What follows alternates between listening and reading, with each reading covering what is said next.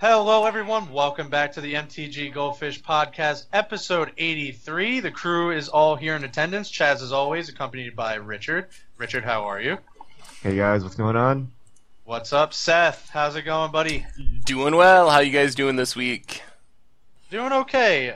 So this week on the docket, time flies, doesn't it? We have the entire conspiracy spoiler. Like, within the week that we talked last time, we barely had anything to cover. Now we have the entire spoiler. So mostly we're just going to dedicate this in the entire show to covering conspiracy. We also wanted to highlight an article written by you, Seth, so we're going to talk about that. You can kind of explain where you were going with that, and we'll discuss it because we had a lot of conversations over the weekend. So if you can see it on the website, it's Conspiracy Can Be Our Salvation If We Let It. I think the title is very represents everything that we talked about, and I fully agree with it. And then we're going to wrap it up with some fish mail. So, full spoiler, we'll just get to conspiracy. First, we wanted to highlight some of the cards that we wanted to talk about. Richard, you actually have some cards to talk about for Legacy. This is, like, insane. It turns out the set is Eternal Masters 2 with some new cards. Yeah. And some really great high-profile reprints that we all wanted to discuss as well. So let's just jump right in. Before we get into the specific cards that Richard is excited about for Legacy purposes, overall, just thoughts about Conspiracy 2. Richard. So, I don't think anyone even knew Conspiracy 2 was coming up. It's one of these under-the-radar sets that no one really cares about, and Wizards just came out of nowhere and gave us all these expensive reprints, all of these new cards that look Legacy playable and Vintage playable, and on top of that, this new, this multiplayer draft format. So just no one expected this, and it's crazy, and I think everyone's pretty hyped for this set. Yeah, I agree with you. Seth, what do you think? Yeah, I mean, I knew that Conspiracy was coming up, but I was not expecting Wizards to randomly make Conspiracy 2 literally one of the best sets they've printed in years. So it took me by surprise, but the set looks awesome. It looks awesome to draft. It looks awesome for people that wanted reprints to lower prices. It looks awesome for constructed. Just all around, it looks like a home run from Wizards. Yeah, I think it's an A+ here. I have to pencil this in as one of the best sets in the last few years. I mean, I really loved Shadows over Innistrad block, but this is, like, far and away, like, it has everything. It has, like, smart, like, well-implemented reprints that I didn't even consider. Like, who thought some of these cards would make it into there? What looks to be a very interesting draft environment and really sweet new Commander and Eternal cards. I mean, it really has it all. It's better than I could have ever imagined. So I'm really excited about it. If only it was standard legal, then I would be thrilled. Or modern legal. Standard legal? All right. Yeah.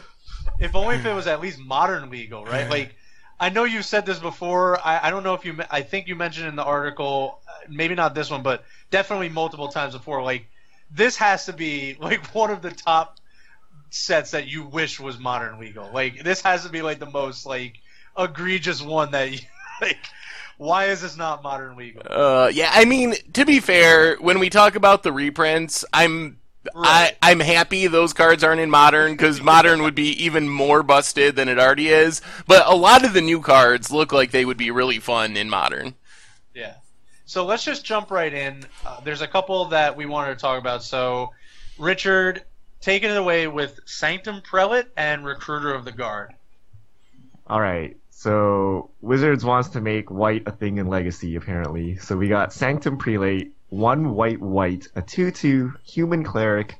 As it enters the battlefield, choose a number. Non-creature spells with converted mana cost equal to the chosen number can't be cast. So Chalice of the Void, 4 non-creature spells on a warm body in white. Yeah. What do you think, Richard? We want your opinion first, because I think this is insane. Yeah, it's pretty good. The question is, what does it do to Death and Taxes? Because sure, you got to remove some cards to put this in, and we already have so many good cards now, right? Like, people were playing Vryn Wingmare, so they were shaving some 3-drops for that. Then we got New Thalia, also a 3-drop. Caracas Shenanigans, and now we have Sanctum Prelate.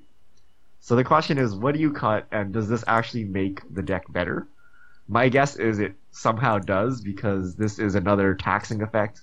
A Chalice on 1. A lot of people just play fast mana to get a Chalice on 1. Here's Chalice on 1 on a body. You can't get swords, can't get lightning bolted, stuff like that. So my guess is this will see play. The question is, how many will you see and what will be cut? Because this kind of does everything against creature decks and combo decks.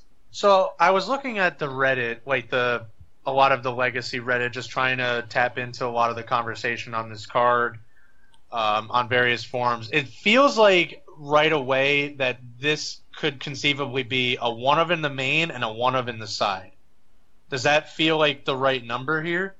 Probably not. I don't know. I'm not a Death and Taxes expert, but if you have a 1-of in the main, how are you ever going to get this card? Because you can't tutor it. You can't tutor it currently. But what are you gonna? How are you gonna get this card out of your library if you just have a 1-of? You don't have Brainstorm. You don't have Ponder, right? So that is my initial guess, but I don't know. I'm not a that's what the next card is for, right? Seth, what do you think? I mean, it's not even non-legendary, which is kind of insane too. Yeah, I think the big thing that maybe other people, but I overlooked is, even though it's similar to Chalice of the Void, being able to choose a number is a really big deal, I think. If you're worried about a Supreme Verdict or a Terminus in your deck, you can play this and just name 6, when with a Chalice you'd have to literally spend 12 mana to stop a Terminus. You can't do it. You literally can't do it. So I could imagine this being a good answer to specific things that are pretty annoying for your deck to try to beat if you're playing Death and Taxes that Chalice just wouldn't do. And it's always nice to have a body left over. So I mean, I'm not a Death and Taxes expert either, but I'm a big fan of Chalice of the Void type effects, and I could imagine this seeing some Legacy play just because it does things that Chalice can't do. Right. So I think that's the big thing too. And while I'm not a Death and Taxes expert or even a Legacy expert for that matter, I did have to do some spoiler coverage on this, and these were some of the notes that I wrote down. And this is based on what you were just saying. It's near impossible, if not impossible, to get to some of the numbers that you were talking about, Seth. 4 is almost even too hard for a regular Chalice to be played, right? And while it doesn't lock down everything on that number, still I think being able to name a cost is where this card shines. So these are a couple of notes. Naming 4 essentially blocks Ant out of game 1. You can name 6 against a deck like Miracles, like you said, without having to use a Chalice. It seems even really good outside of Death and Taxes, so something like Maverick. And it can be played alongside Chalice of the Void or something like a Gaddock Teague. And I mean, I think at that point some decks can't even play Magic. So you can go turn 2 Gaddock or turn 2 Gaddock, turn 3 Prelate. Pretty much locks some decks out of the game. And non-legendary. So I don't know, are any of those really relevant, Richard? Yeah, the high converted mana cost, naming it for 4, I don't think will be too relevant. If you're playing Death and Taxes, at least, if your opponent can somehow cast a 4-mana spell, you've probably lost. Yeah. Because remember, you have ports going, you have wastelands going, you have Dahlias and stuff. So my guess is most of the time it's for 1, so you don't get swords or bolted. And the interaction with Aether Vial is also really good, kind of similar to Revoker. You tap the Vial, they need to respond immediately. They can't wait to see the Sanctum come in, because as soon as they see the Sanctum, it's too late to cast their spells. So you play this chicken and egg game where every time they tap the Vial, you gotta unload your cards, otherwise the Sanctum can come down and ruin your day. So I think that will make it also very powerful. Another important aspect of it is it has the Meddling Mage. You literally can't cast it. Clause on it, so unlike a Chalice, you also don't have to worry about Abrupt Decay or something like that coming in and ruining your plan, because they just can't cast the spell. Also, in Vintage, seems really good if you're on the play, and play this on turn 1 on 0 to lock Moxen out of the game from your opponent, puts you way ahead on mana. Yeah, I think it's all around great. I mean, I would be surprised if this card doesn't see some amount of play in certain deck lists. I think people will try it out, like in Death and Taxes, like you said, Richard. The deck's like pretty tight, and like it's getting to a point where there's like so much you can include. It's like, what do you take out at this point, right? Yeah, Wizards like sprinting 3 drops. 2 drops they're too scared of. They're like, oh, this might be overpowered, but we've gotten so many powerful 3 drops over the past couple of years that there's a lot of contention in these slots. So it's going to depend on what Death and Taxes players want to cut from their deck to put this guy in. Right. So I think that takes us to the Recruiter of the Guard. So you can use this actually to tutor the Sanctum Prelate. Yeah, so Recruiter of the Guard, 3 to cast, 2 and a white, so 3 in total, 1/1 human soldier. 1 Recruiter of the Guard enters the battlefield. You may search your library for a creature card with toughness 2 or less, reveal it, and put it in your hand, and shuffle your library. All right, Richard, a sort of like offbeat like attempt to reprint Imperial Recruiter. It is white. What do you think? I don't know what this card does. Like, I mean, I know what it does, but you had Imperial Recruiter already. So, this is much cheaper than Imperial Recruiter, but I don't know what new strategies it enables. I don't think you'd put this in Death and Taxes. It's too slow and dirtily, I think, unless you build some weird toolbox. But spending an entire turn to tutor Death and Taxes doesn't seem good. And you could have splashed red for Imperial Recruiter already. Something to note, this doesn't get Painter Servant, so you can't somehow build like weird Boros Recruiter deck to do the Painter Servant Grindstone combo. So I don't know what this does, but this is certainly exciting. This enables more redundancy in combo decks like Alluren. I don't know how Alluren really works. I don't know how many flex slots they have and whether they can cut cards to put this in for more redundancy. But it's just another way to tutor for things, and I'm sure there'll be some way to abuse it, but to me it's not obvious yet what those decks are, because I'm going to assume they're new decks that will use this. Interesting. Seth, what do you think? Yeah, I mean, I'm happy they printed it, and it's a cool card, but it's really not a replacement for Imperial Recruiter, so if the idea is, we'll just print this and we don't need to ever reprint Imperial Recruiter, that's not really true, because the main decks that use this effect, as Richard mentioned, are decks that want to search up Painter Servant to combo off, and that's the big mark against this deck. So basically, I'll echo what Richard said. This deck, this card is probably good. It's definitely good enough to see play because the power level is similar to Imperial Recruiter, but it's something that people are going to have to brew around and figure out. I'm sure there's a broken combo you can tutor up taking advantage of this card. The question is, what is it, and is it on par with the Imperial Recruiter decks if you want to play a combo like that? Yeah, I think Richard said it best. I don't know if it fits anything existing. Like you said, it might be probably too slow in Death and Taxes, although including in Death and Taxes could be interesting, and that's certainly an avenue people can take. Again, I'm not an expert, but I think we need to look at what does this spawn new archetypes, and I think it's powerful enough that it can create new synergies that we haven't seen before. Although there was Painter Servant or Imperial Recruiter this entire time, like you said, you can't get a Painter Servant, which Imperial Recruiter was kind of good at doing. But with the color change, maybe it opens up some new strategies. I'm not seeing it right now, but I know it's good enough to be a player in an Eternal format. So I mean, it does some pretty good things. So just to confirm with you, Richard, would you play this card as just a value card, or do you have to be getting a combo piece? Like, is there any appeal in Legacy to be like, hey, I get a 1/1 and I get to tutor up something else? No. Yeah.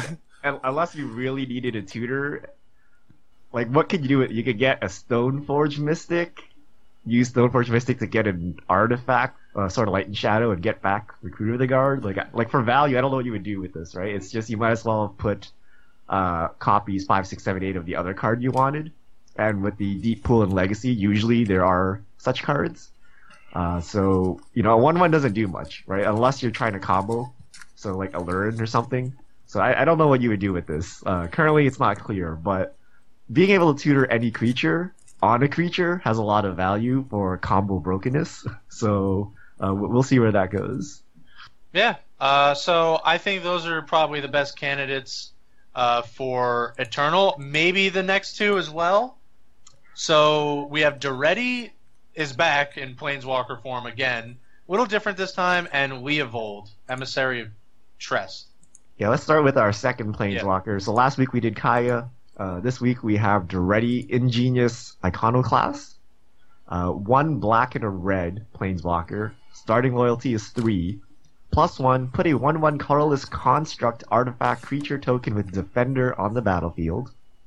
-1, you may sacrifice an artifact. If you do, destroy target artifact or creature. -6, choose target artifact card in a graveyard or artifact on the battlefield. Put 3 tokens that are copies of it onto the battlefield.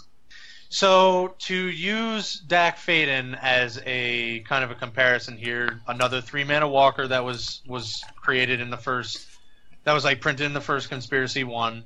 Is this Eternal playable at all? Is this even the same caliber? This has to be, right? I know nothing about Vintage, but you play this, sacrifice your Mox, kill your opponent's Mox, and then you have a Planeswalker.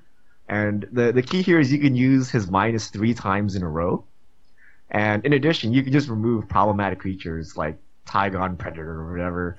You can, sacrifice your random artifacts you have sitting around. You can kill all kinds of problematic artifacts in Vintage. So I think this is good, right? This has to be good. But again, I know nothing about the decks, and I don't know what you would cut. But right. Destroy 3 artifacts on a card seems good. Seth. Yeah, I think this is definitely more a Vintage card than a Legacy card, just because of how the formats work and because of the Moxen and so forth. Personally, I think it's significantly worse than Dak Faden. I think it could still have a place in the format, but Dak Faden is pretty nice because it gives you that card filtering ability, and that's just not something you get with Duretti. So it is very good at what it does as far as you have artifacts to sack, and the removal is pretty lacking in conditions, barring like Blightsteel Colossus.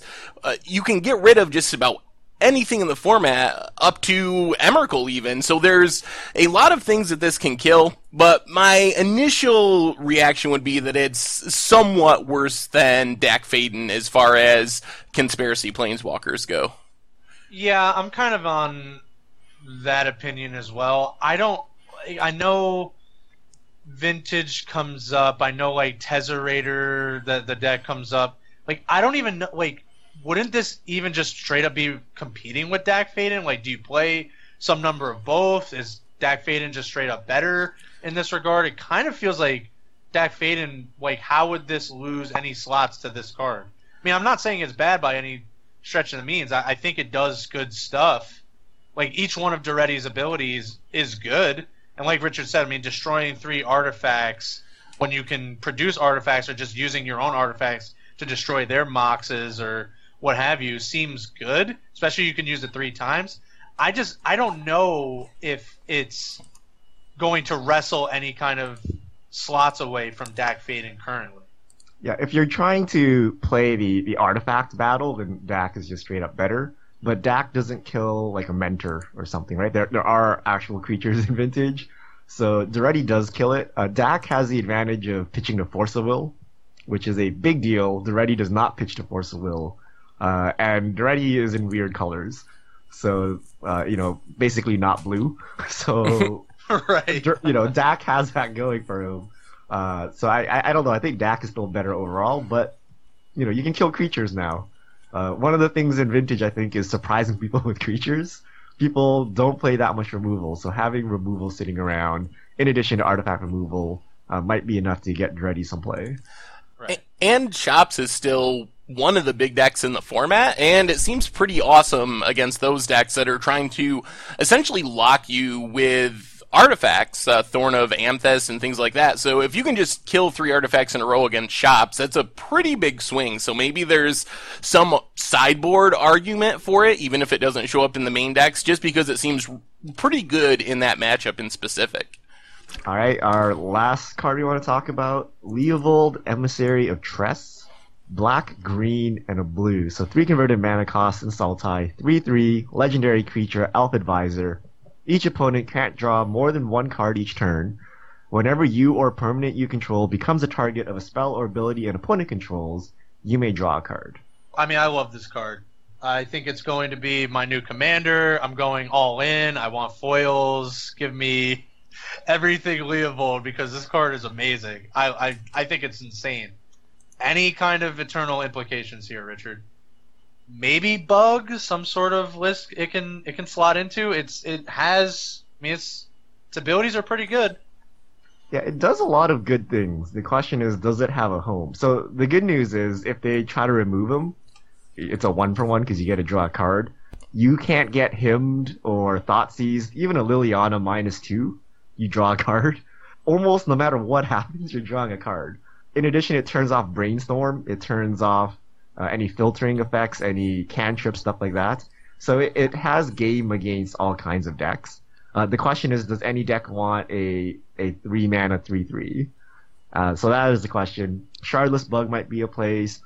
Just normal Bug Delver, things like that. And the question once again becomes, what do you cut? Do you want to cut some Shardless Agents? Do you need this card? Is Shardless Agent into Visions just good enough? Like, this is just a Durley card.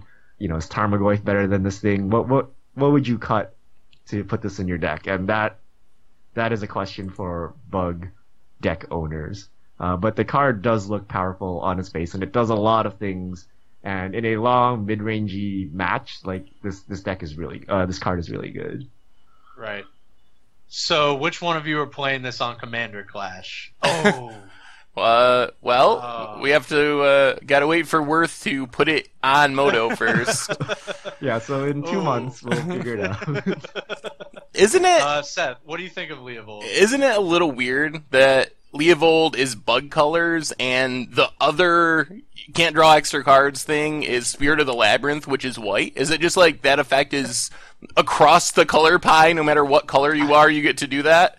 Notion I guess Thief. so. Notion Thief is Dimir. Notion Thief, right? Yeah. That's true. I don't know. I worry that the mana cost in body just aren't that appealing. When you're... Maybe it'll make it. I imagine if it sees play in Legacy, it would be like a one-of type thing for value. I can't imagine it being much more than that.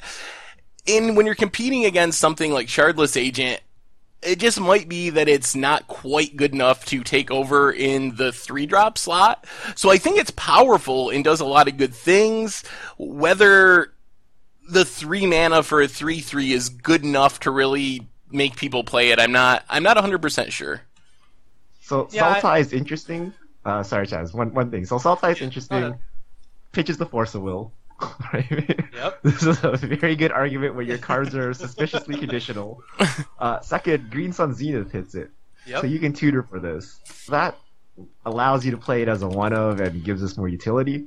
Being a 3-mana 3/3 kind of is made up for those other two, but like Seth said, maybe 3-mana 3/3 is not where you want to be in Legacy. I like that the bare minimum of this card is it at least cycles itself. And like you said, Richard, I mean, that's like just kind of the bare minimum. If it's removed in any kind of fashion, if anything is done to you or any other permanent, it basically helps negate that effect. And if it dies, obviously it draws a card for you. So I like the bare minimum, and it just has upside. Like you said, it turns off their brainstorms, it turns off all their stuff. So it's not symmetrical, it's just asymmetrical. Yeah. The problem is, like, I drop a Tarmogoyf, you drop a Leovold, and I proceed to hit you 4 times in a row without casting any further spells, right? That's the problem with... Right. Just 1-for-1ing may not be enough. Or you play Leovold, and I already spent turn 1 and turn 2 preordaining and brainstorming, and then I cast Show and Tell. Right. And then, okay. So that's the problem. Whereas Shardless, you can Shardless, and yeah, it's a 2/2, but then you just hit Ancestral Visions, and then now you have a Force of Will and a Daze in hand or something, right? So that would be the thing. Yeah. That's the card. I do like it in the bug colors too, because you can conceivably get this out turn 2 off of like a Deathrite Shaman.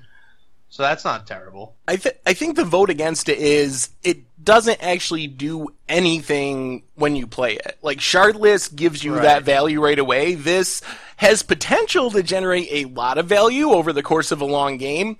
But as Richard was just saying, there's going to be games where it's just a 3-3 for 3 when your opponent's Emmerkling you to death. Yeah.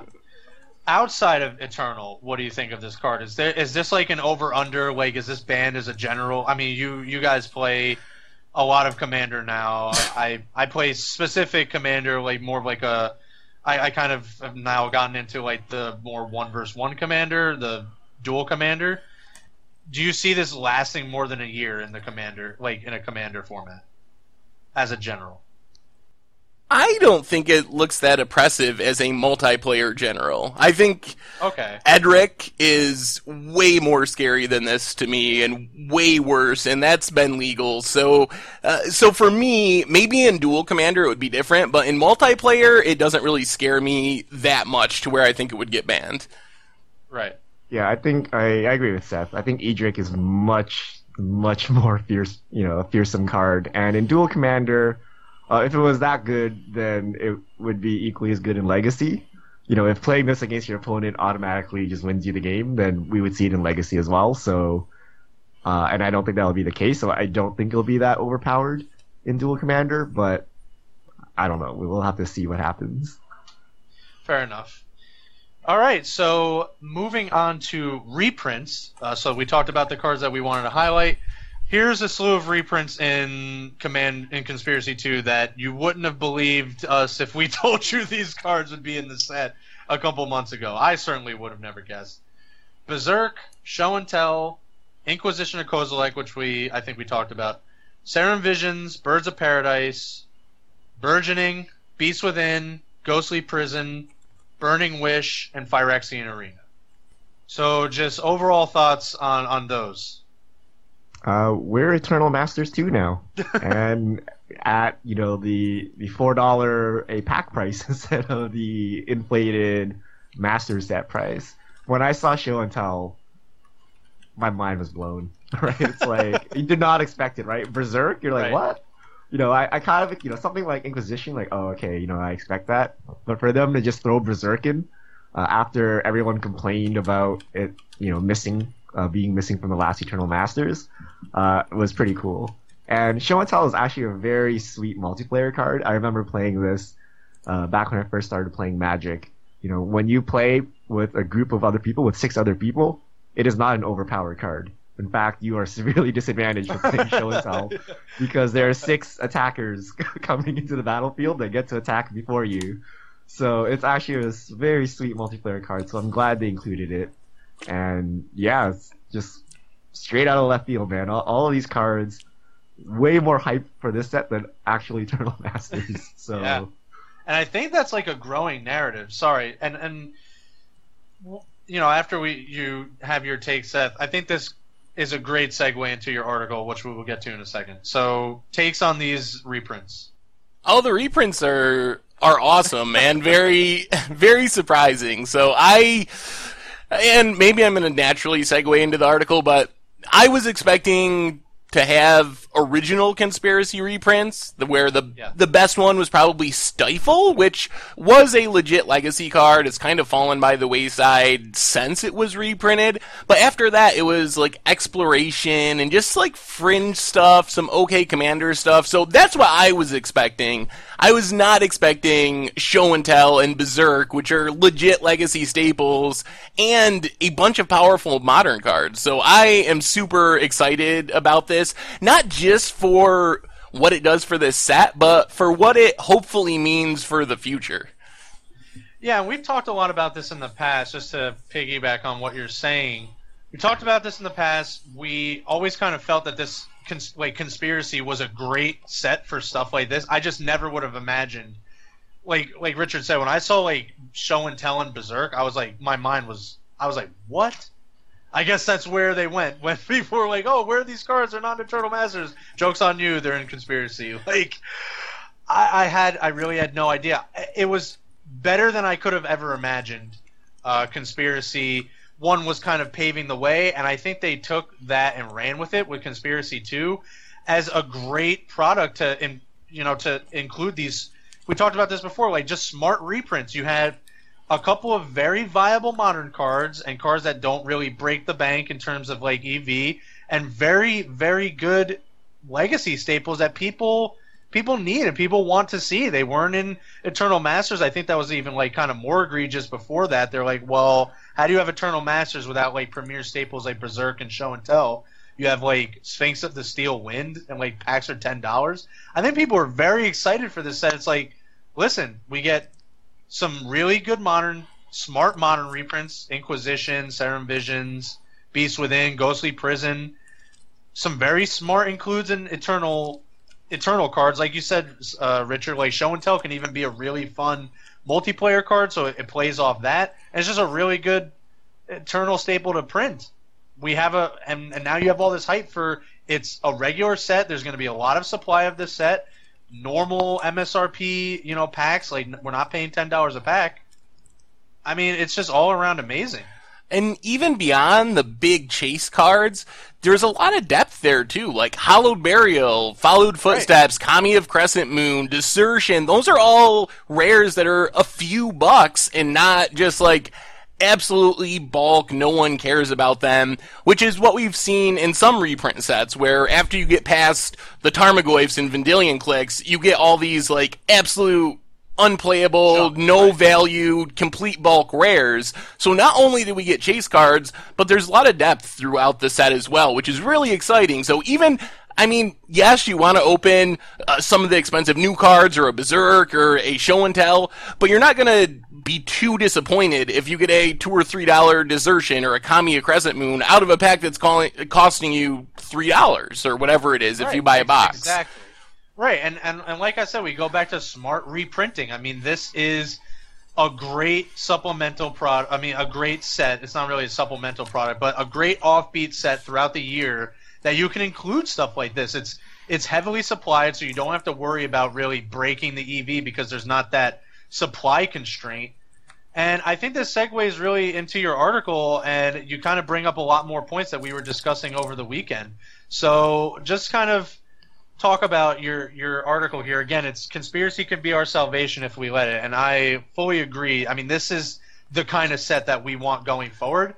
And honestly, I mean, all things considered, I think this is a set that could supplant Master sets. I mean, maybe we want to keep those around for the limited setting and stuff like that, but Richard kind of said it best. I mean, people are starting to be more excited about this set than, Eternal Masters, Modern Masters, where it's like, okay, like Tarmogoyf goes down by a few bucks, like it's $10 to draft. I draft it maybe one or two times, and like that's it.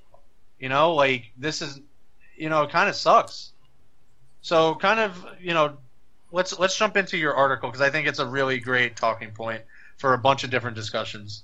All right. Well, basically, there's a few different points, but basically, for the last few years, at least the last 2 years in earnest, there's been a huge outcry for reprints to lower the prices of the cards.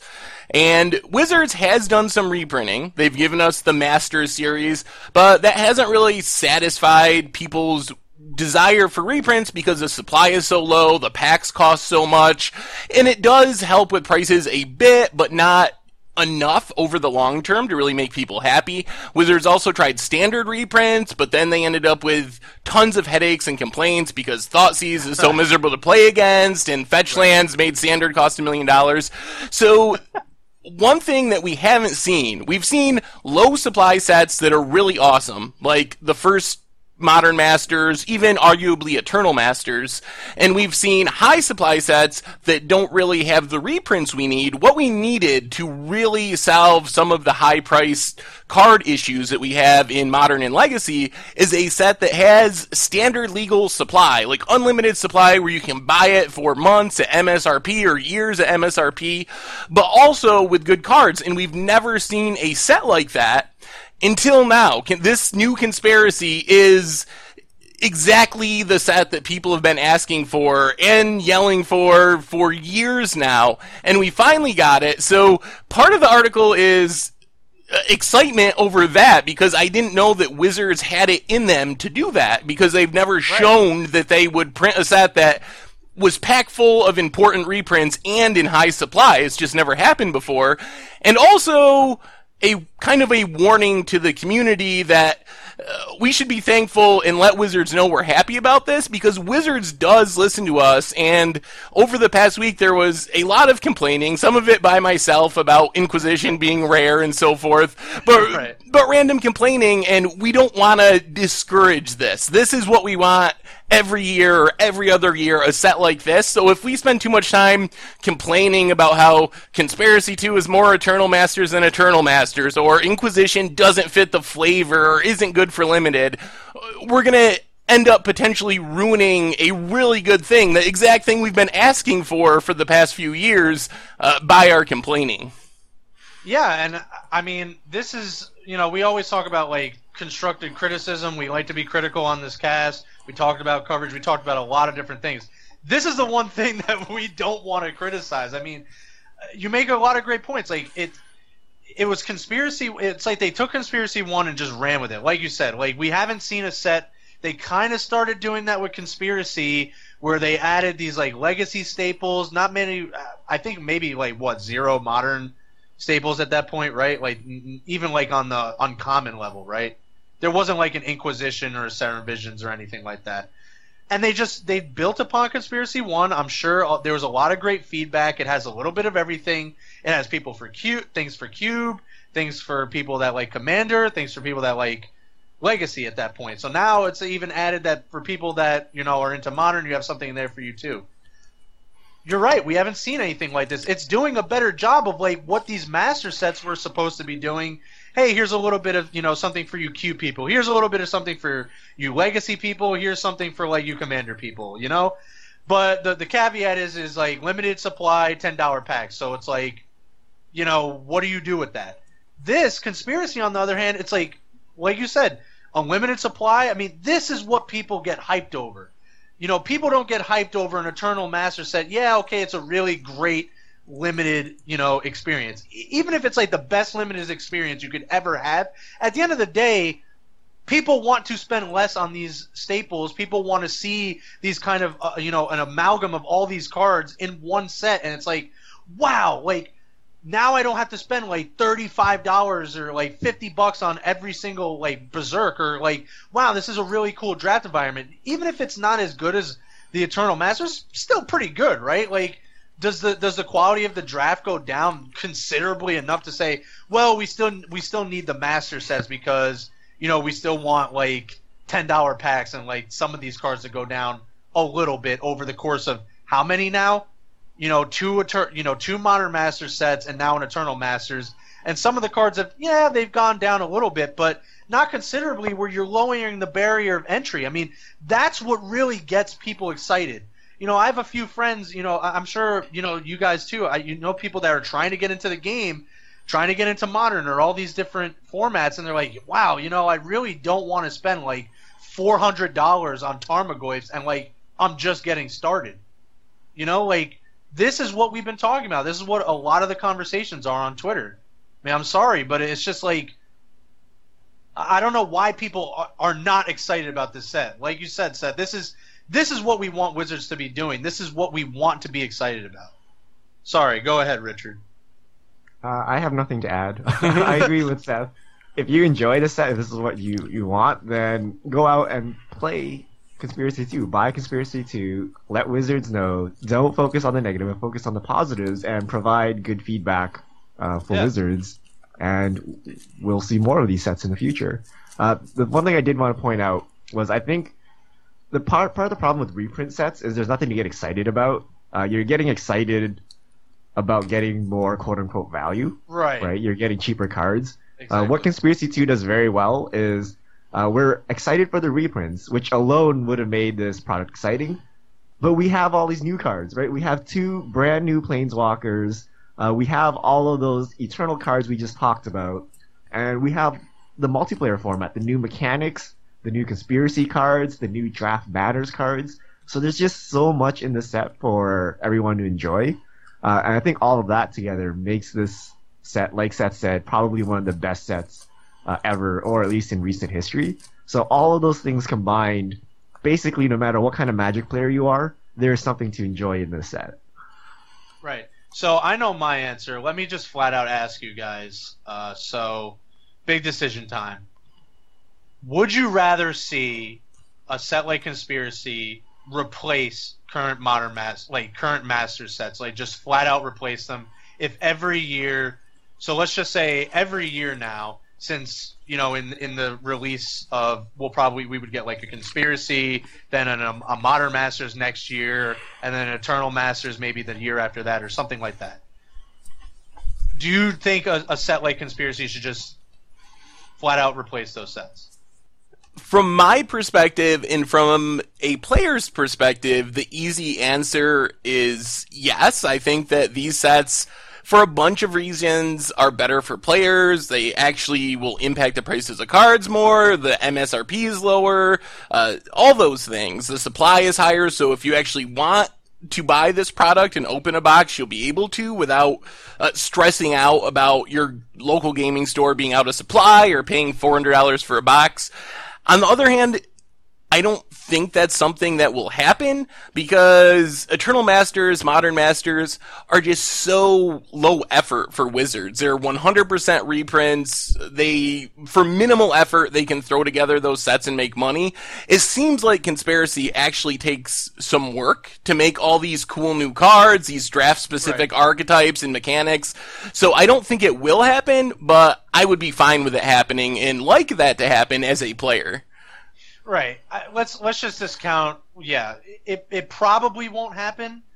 But do you think, like, as a player, as someone that has followed the game, for the general community, should a set like Conspiracy replace Master sets? Let's just discount the fact that it probably won't happen. I would rather see, if I had to choose between the two, I would pick Conspiracy. Also, if that doesn't happen, I would like to see Conspiracy more often, even if it has to be alongside Master sets. So we're having these type of sets on a ideally yearly basis where we can really attack the reprint problem, or at least every other year if yearly isn't possible. So we need more of these sets. If it replaces Modern Masters, that's awesome. If it's alongside Modern Masters, that's still awesome. We just need to do this more often because this is what we need. Yep. Richard. Like kind of what I just said earlier, I think the key points here is unlimited print run, normal price, and new cards. My biggest problem with Eternal Masters and Modern Masters is there was no real hype. It's just all of these cards existed, there were a couple of new art, and you're just getting stuff cheaper. And if we wanted to save money, we just wouldn't play Magic, period. Right? So part of playing Magic is getting new cards, getting new abilities, getting powerful cards and things like that. And Conspiracy 2 allowed Wizards to put that in with the reprints. So as long as that's obeyed, I think that's good. So we get a new Modern Masters with new cards in it, cards designed specifically for Modern and Legacy that aren't standard legal, in addition with the reprints, and just lower the price and increase supply. And, to compensate, you could do something special. Don't put Tarmogoyf in there. Get Tarmogoyf reprinted in something else like From the Vault or Judge promos or whatever. But just have a set that appeals to everyone and not just the hardcore people trying to, finish their $1,000 playset of Force of Wills or something like that. But for everyone, right, that can go sit down, draft, look at some cards, get some new Planeswalkers, and, if you didn't get the new Planeswalkers, your consolation prize was, here's an expensive Legacy reprint. So I think getting that experience is going to be important, and we'll see how it plays out. We'll see how many people actually play Conspiracy. I don't know many people that play the original Conspiracy, but now I might just go play just for the chance of cracking a random Berserk or something, right? It just makes everything so much more exciting, and, just trying to get a new Planeswalker or something like that. So the key is how many people will play Conspiracy 2 and how many boxes will sell. And if you like the idea of the set, then you should go do that, because those are the metrics that Wizards will be looking at. I would even go so far to say I think this would be a good set to put a card like Tarmogoyf in. I mean, really, like, why not, right? I mean, wouldn't this... I mean, even if you just look at it as like an EV thing, I mean, they pretty much push like $50, $60 cards in there. I mean, Show and Tell was what before this? Like $60? Yeah, something like that. For not that much more, I mean, you have a Tarmogoyf, and I don't understand what the apprehension here is. Like, if I'm a store or if I'm just like looking to sell product, I mean, I'd be thrilled that like a card like Tarmogoyf would be replaced. I could sell 10 Tarmogoyfs at $20 or $30, $25 before I sell one at $100, $120. I think you can do some really great things with Conspiracy, and I know people are going to come in with the whole. They always do with the whole. Oh, isn't this just like Homelands all over again, and like Chronicles, and like we just saturate the market? Not really, because the player base is like what 10 times the size it was like back when this game was had that crisis. I mean, that's what people really want to. They want to play the game. They want to actually play Magic. Like, I think we spend so many times. I mean, Seth, you write budget articles like every single week. I mean, it's just like that in itself, quantifies a problem. Like that, the game is expensive. Like people want to pay less and play the game more. I mean, I would love for cards like Tarmogoyf to be considered in a set like this. I mean, Wizards has shown that they respect the secondary market, that they don't want Tarmogoyf to be a $5 card. Because really, it's actually not that good in Limited. You could put it at Rare, right? Sure. But they decided to put it at Mythic to keep the price of it. For that reason, I don't think they're just going to, mass produce Tarmogoyfs. I think a lot more people will be upset that Tarmogoyf, became a $5 card than if Show and Tell became a low value card, or Berserk. That's my guess. And it could also be that Wizards is towing this out and seeing what the reaction is. Are people going to be, berserk about their Berserk prices going down? Right. Like, is this going to happen, or is everyone going to be positive? And, so far it looks positive. I don't know, maybe that one guy that just finished Legacy Infect is like, no, this sucks. Right. Well, I think that's... But my guess is they don't want Tarmogoyf to be a $5 card, that they want it to maintain, its high price and its prestige, I guess. Right, and I think it would retain a good amount of its value. But I mean, at the end of the day, I've even talked to a lot of Legacy players that are like, yeah, I own like all these Legacy decks, I invested in all these cards. I'm totally fine with reprints. Like, I want more people to play the game with. Isn't that like the bigger issue here? Is like, yeah, it would suck, but I think that's a smaller percentage of, wow, I just lost like, $30 on my each on my set of Tarmogoyfs. But you know what? I can play more modern at FNM now. I agree with you. So for the record, I agree with you that Tarmogoyfs would be much better at $10. But Legacy players are like special. They're like so desperate for other Legacy players. They're willing to like take the hit. Fair enough. But modern players who just the guy that just spent $500 on Tarmogoyfs, how pleased will he be when his Tarmogoyfs are worth $50 the next day?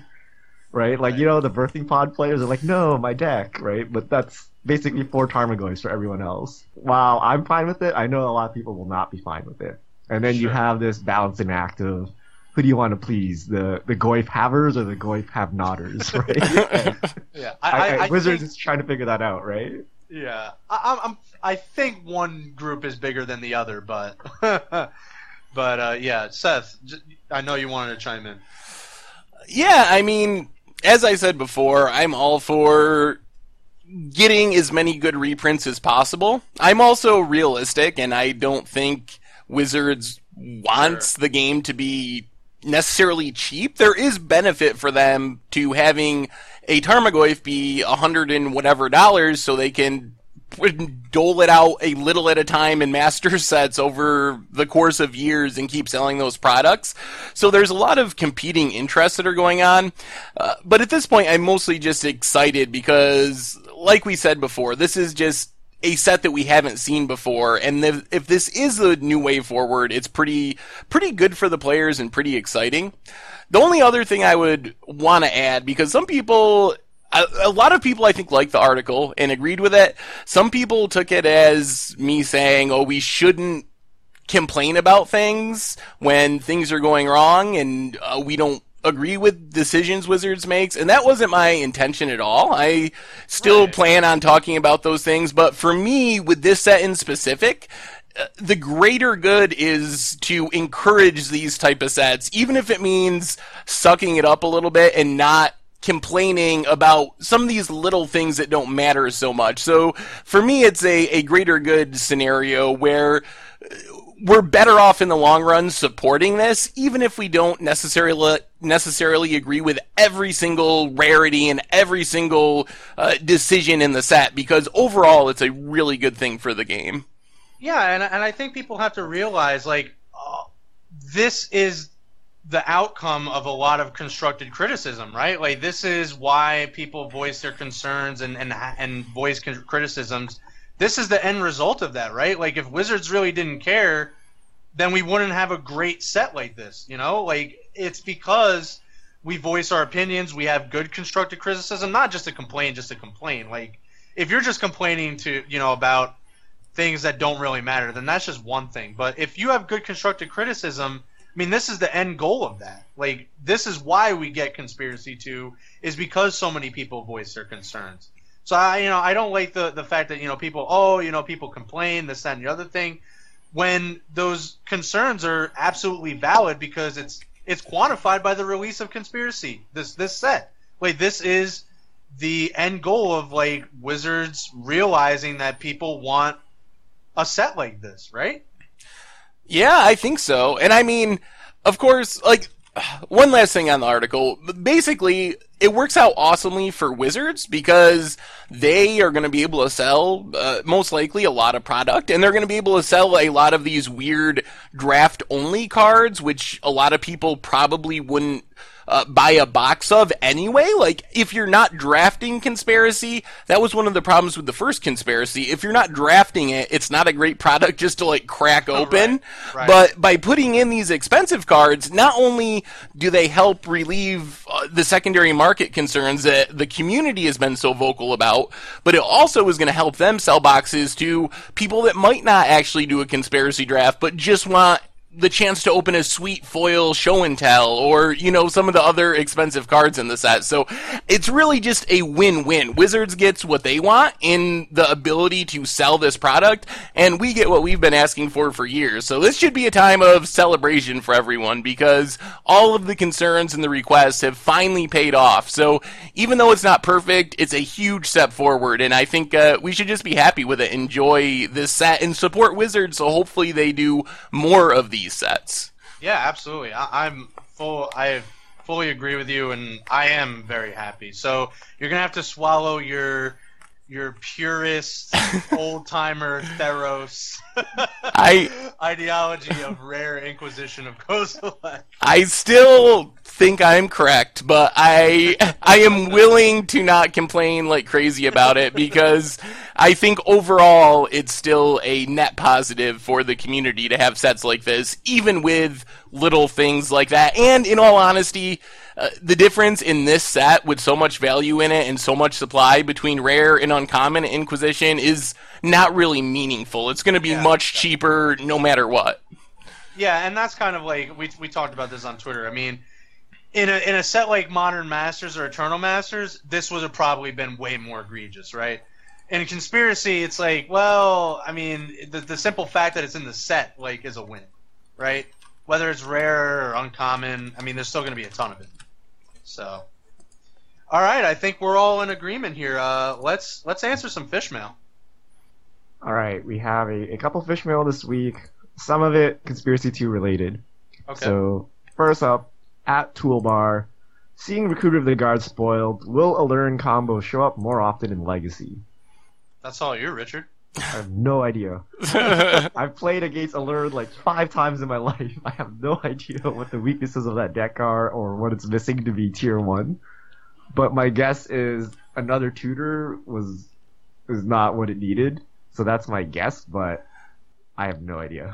I'm going to need an Alluren expert to coach me on this one. I actually looked up the deck list on Goldfish in response to the spoiler, and it wasn't even playing Imperial Recruiter. So, and it's like a 4-color deck, and you get to cast your stuff for free. So I don't think it's really a color issue.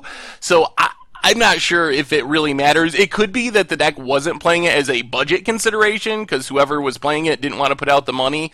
But I did notice that not all Alluren decks play Imperial Recruiter, so that might be a vote against Recruiter of the Guard. All right, next question from Hash Brown Monster.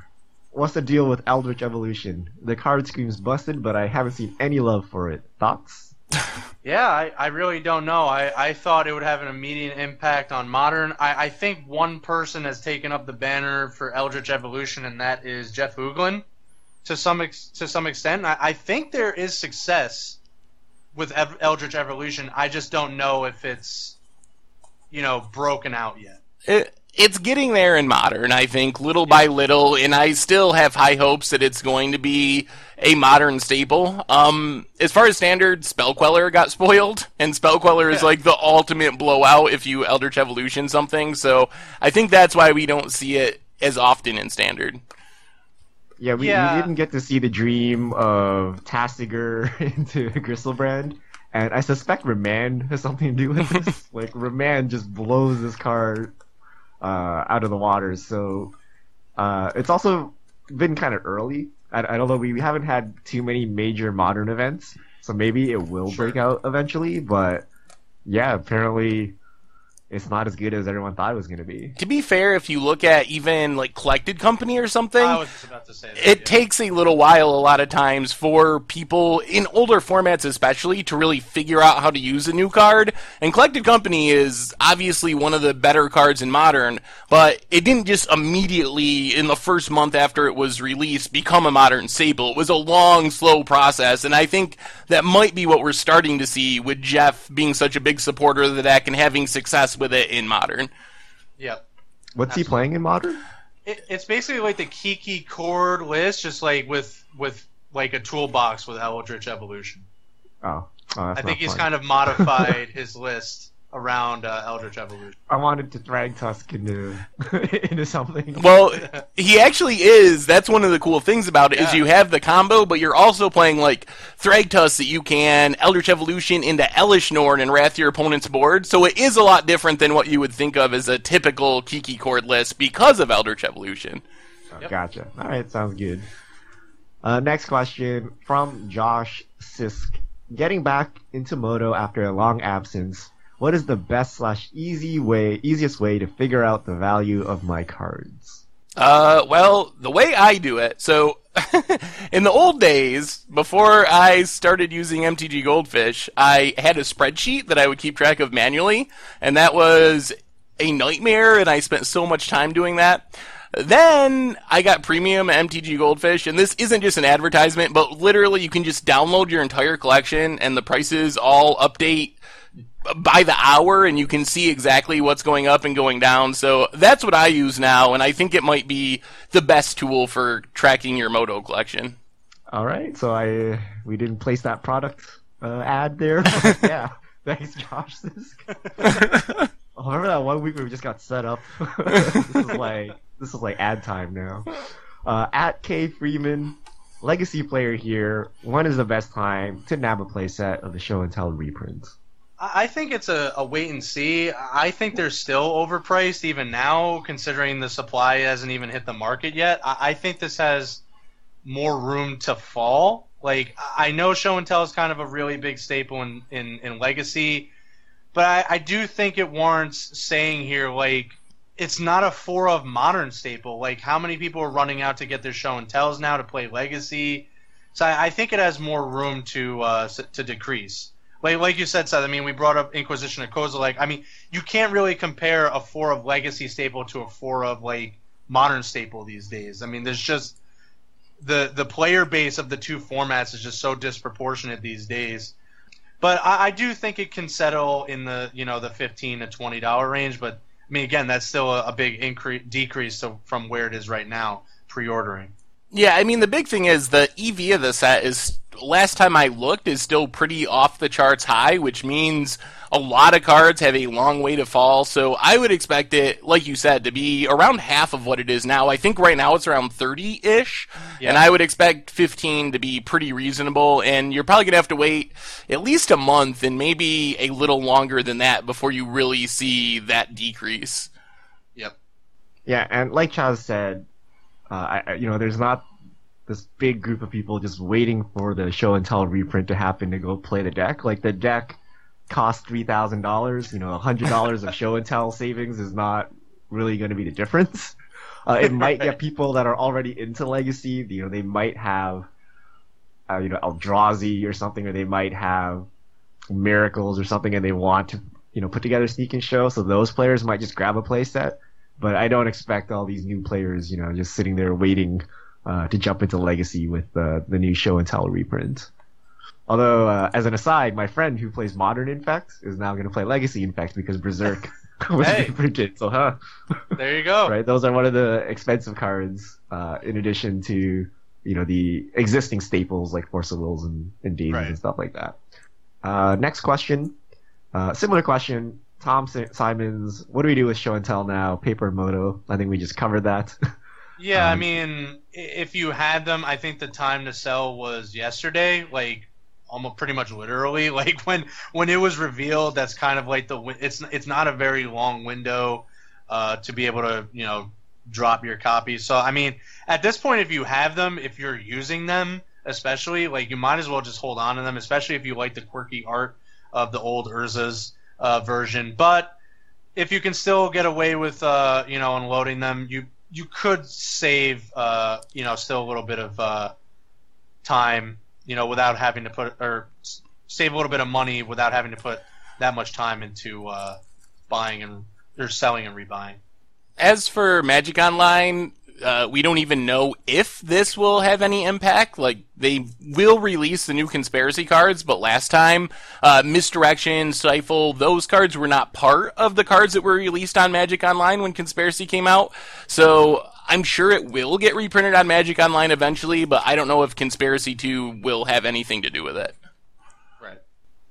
From @RandomKho, sorry if you answered this already. What do you believe is a good price to buy From the Vault lore? Which released this past week?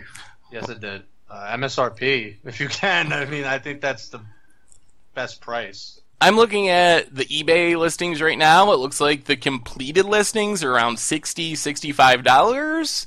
And if you're getting it at that price, you're paying slightly less than the retail price of the singles. So if you want all those cards, you're doing fine.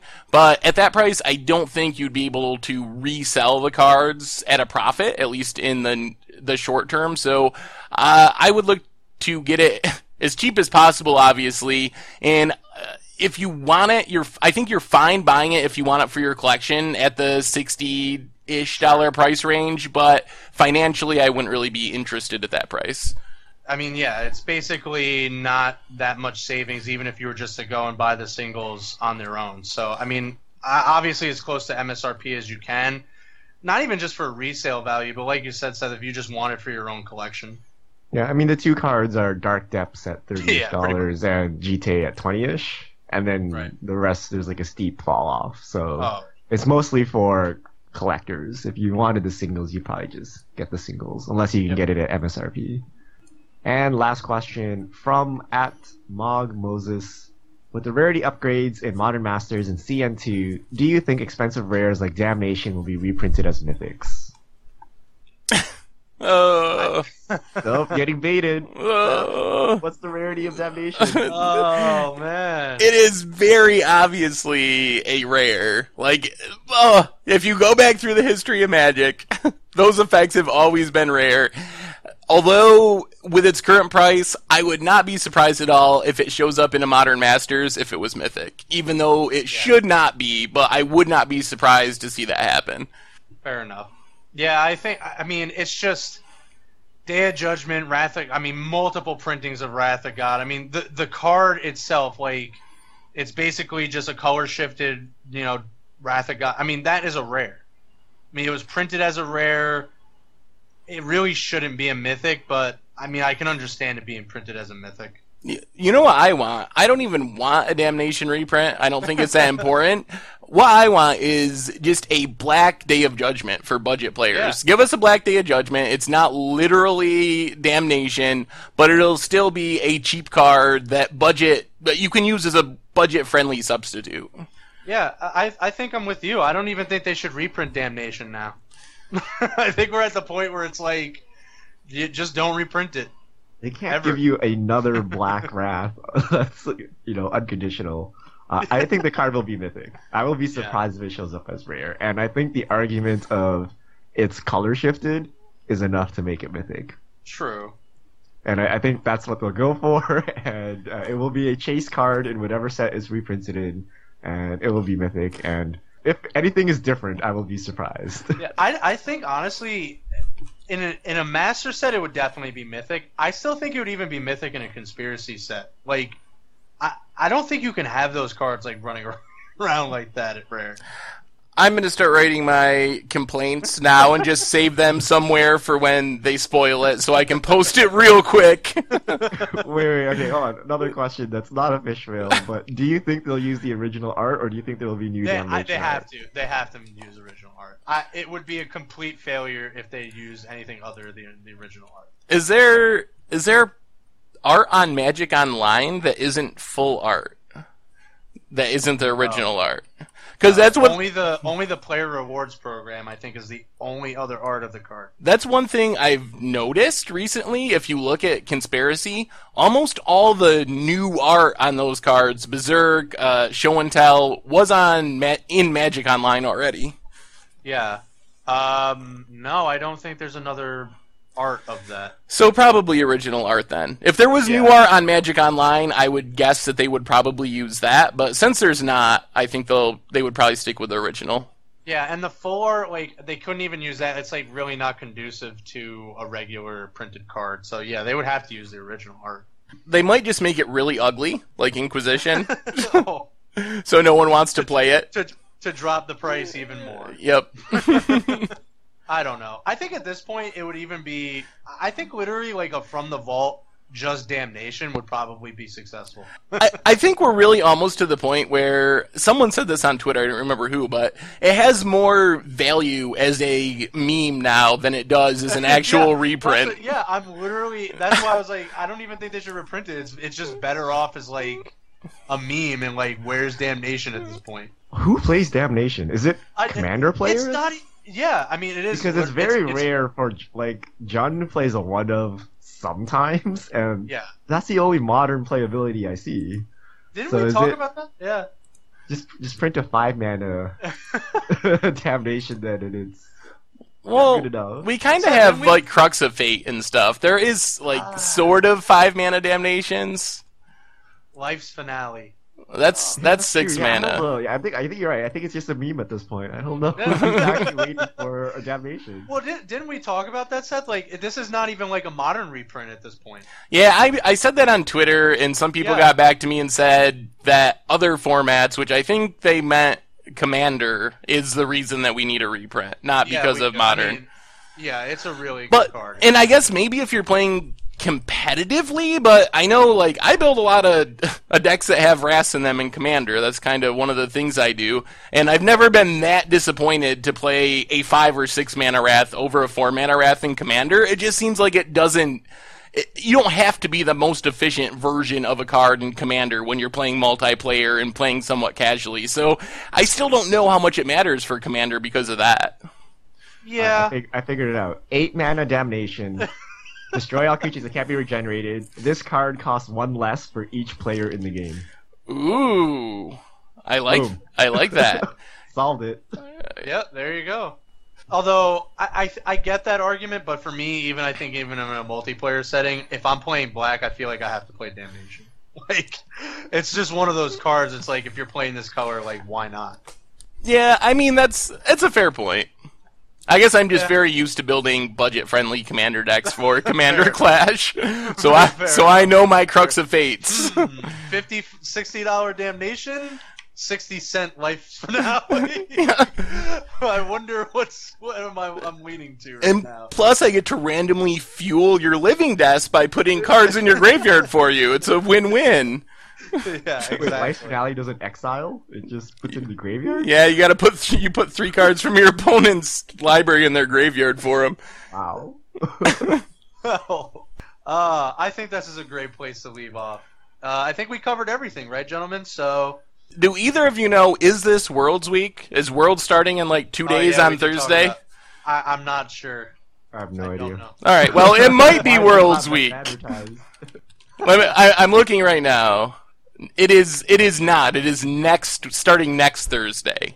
Okay. And it goes along Yeah, with and- PAX, I believe, which means we'll probably start getting Kaladesh spoilers. Yes, we probably will. So look forward to that, not exciting. this week, but next week. There'll be a lot of interesting tournament stuff and even more new spoilers. We just bounce from one set to another these days. Yeah, we could get some Kaladesh. We could get some Commander stuff. You Yeah. know, from the new Commander product. So a lot of Conspiracy different stuff. Conspiracy 3 spoilers. I hope. One can only hope. I really wish. But yeah, and just so for everyone that knows, so this past weekend, this was like a really special. I think like 8 or 9 stores, like in the whole country or the whole world, was like chosen for conspiracy releases. So this weekend is the release.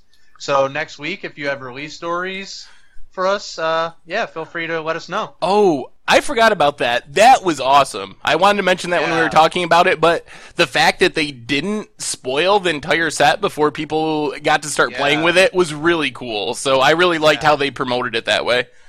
That was really cool. I didn't honestly. I had no idea they were doing the release. It made Twitter and like social media kind of must follow Saturday morning because people were doing these and random people were like posting pictures of their draft pod that's how like Show and Tell got confirmed, I believe. Yeah. And Platinum Angel and a bunch of other rares and mythics. So it was a really just a fun way of doing that. So I would like to see that again in the future.